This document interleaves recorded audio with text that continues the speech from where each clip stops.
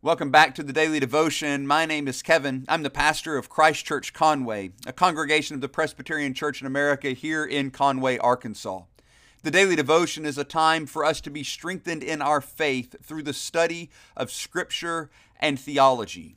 We've been working our way through 1 Peter, this incredible letter that Peter the Apostle wrote to these elect exiles in order to comfort them with the gospel in the midst of their suffering. In the first chapter, in the verses we've already looked at, he's laid out just this wonderfully rich theology of the gospel, teaching them, reminding them, and reminding us of the hope that we have in the gospel, a hope that depends on the finished work of Jesus Christ, on God's mercy, on His grace, not on our circumstances.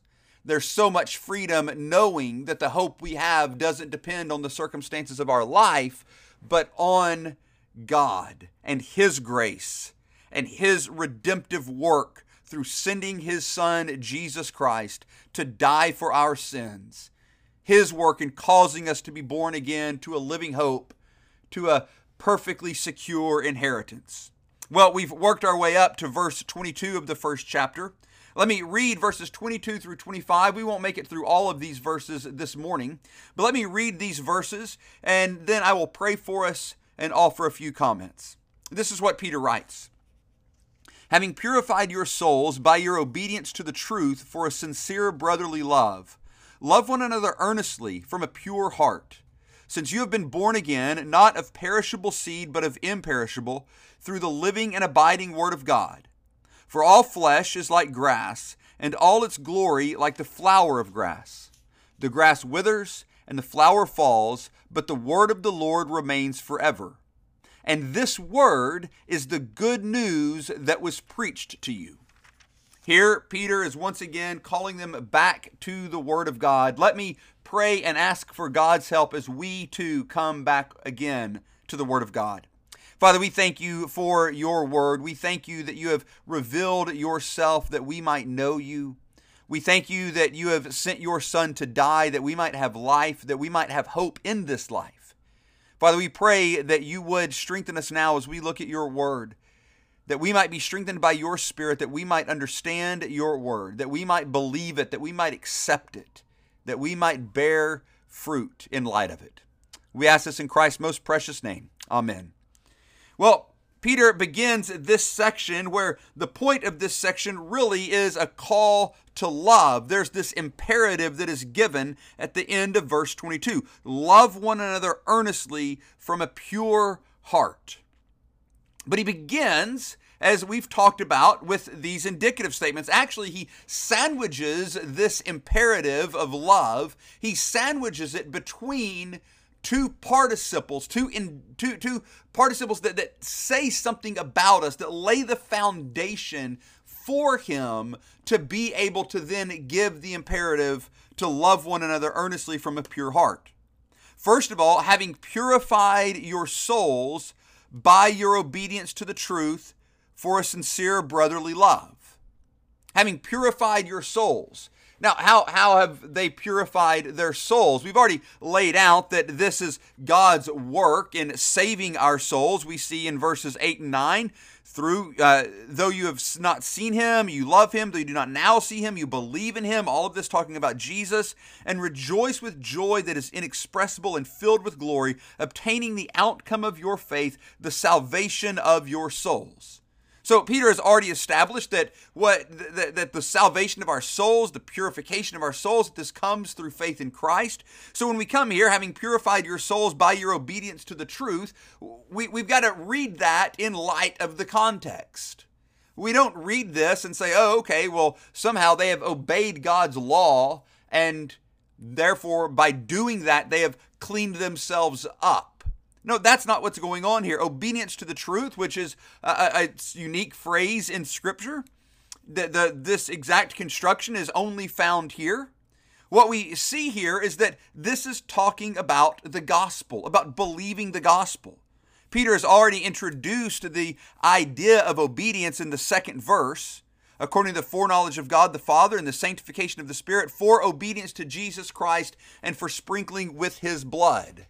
That's why he's writing to these elect exiles, that they might know Christ, that they might learn him, that they might learn the gospel, that they might be sprinkled with his blood, that is, that they might be cleansed. Now, he introduces this word, having purified yourselves, a word that is commonly used in the Greek Old Testament and in the New Testament for being set apart for service to God, being consecrated, having purified yourselves by your obedience to the truth.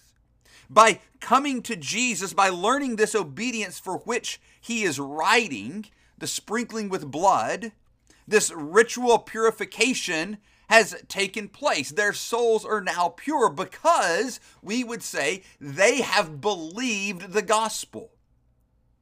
And it has a particular purpose or result. They've been purified by obedience to the truth for a sincere brotherly love. Some take this as result, some take this as purpose, that is the brotherly love is the purpose for which their souls have been purified, or that it's the result of their souls being purified. These, though we want to make a decision here, and we don't want to just kind of say it can mean everything, these aren't mutually exclusive ideas. On the one hand, we are purified, we are made clean, we are redeemed that we might love.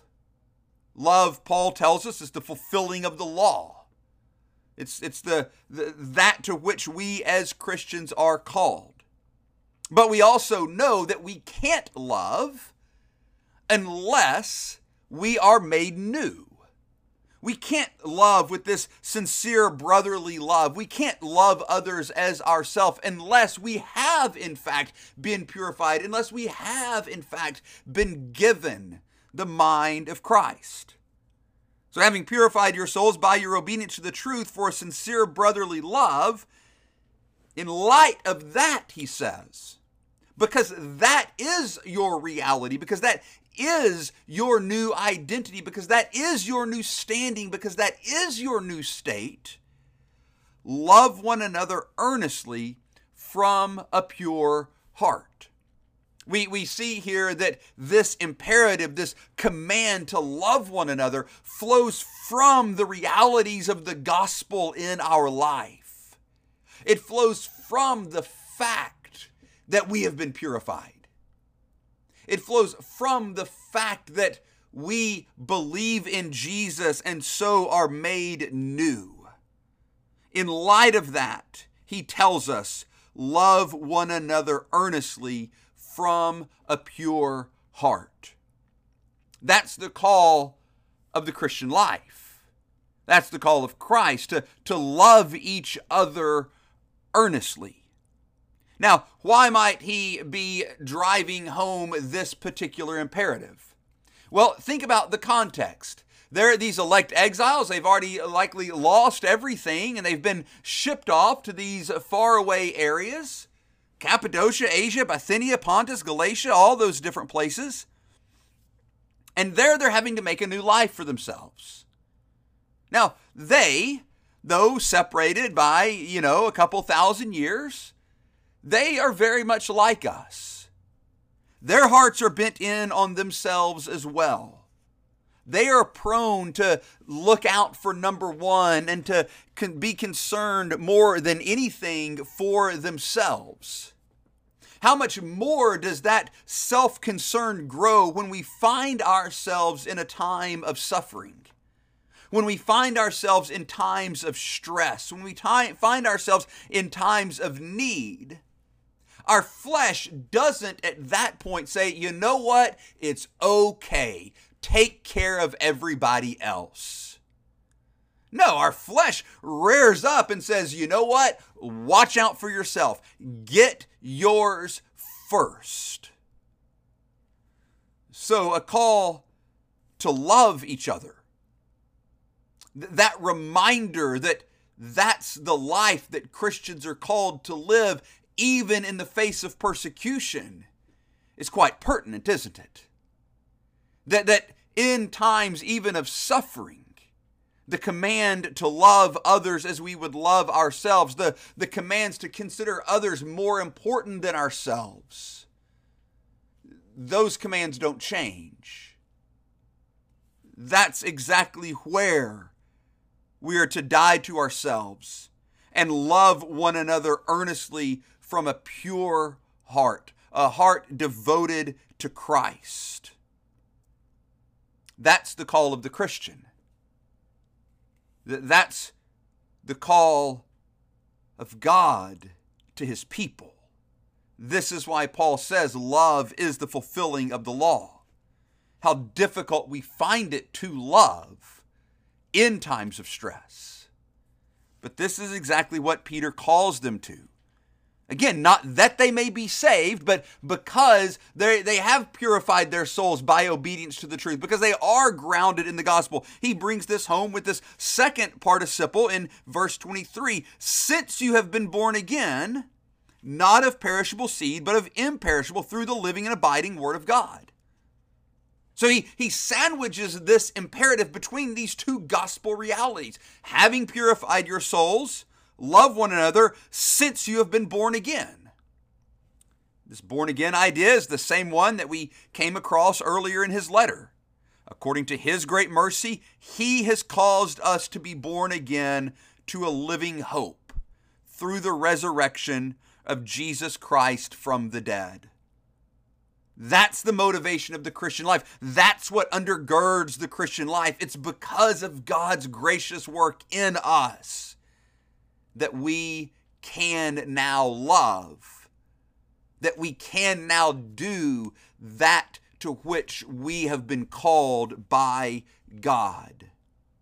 This is how utterly transforming the gospel is, that because we have this hope, even in the midst of suffering, when our flesh calls out to us to take care of itself, even in that moment, we can love others from a pure heart, truly seeking their good. And that's what Peter calls these elect exiles to, and that's what he calls us to. Love one another earnestly from a pure heart. Might we learn to do that as we learn to rest in Christ. Amen.